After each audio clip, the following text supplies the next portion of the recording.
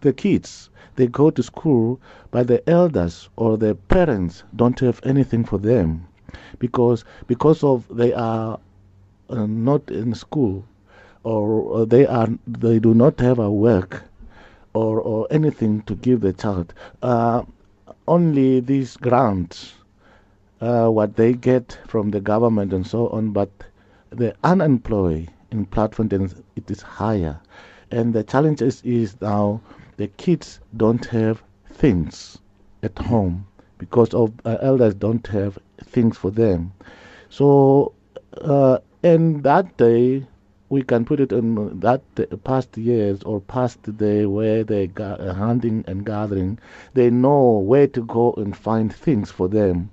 But now, to get things, you must have a money to get it for your kids and so on. That is now the challenge is what they have now.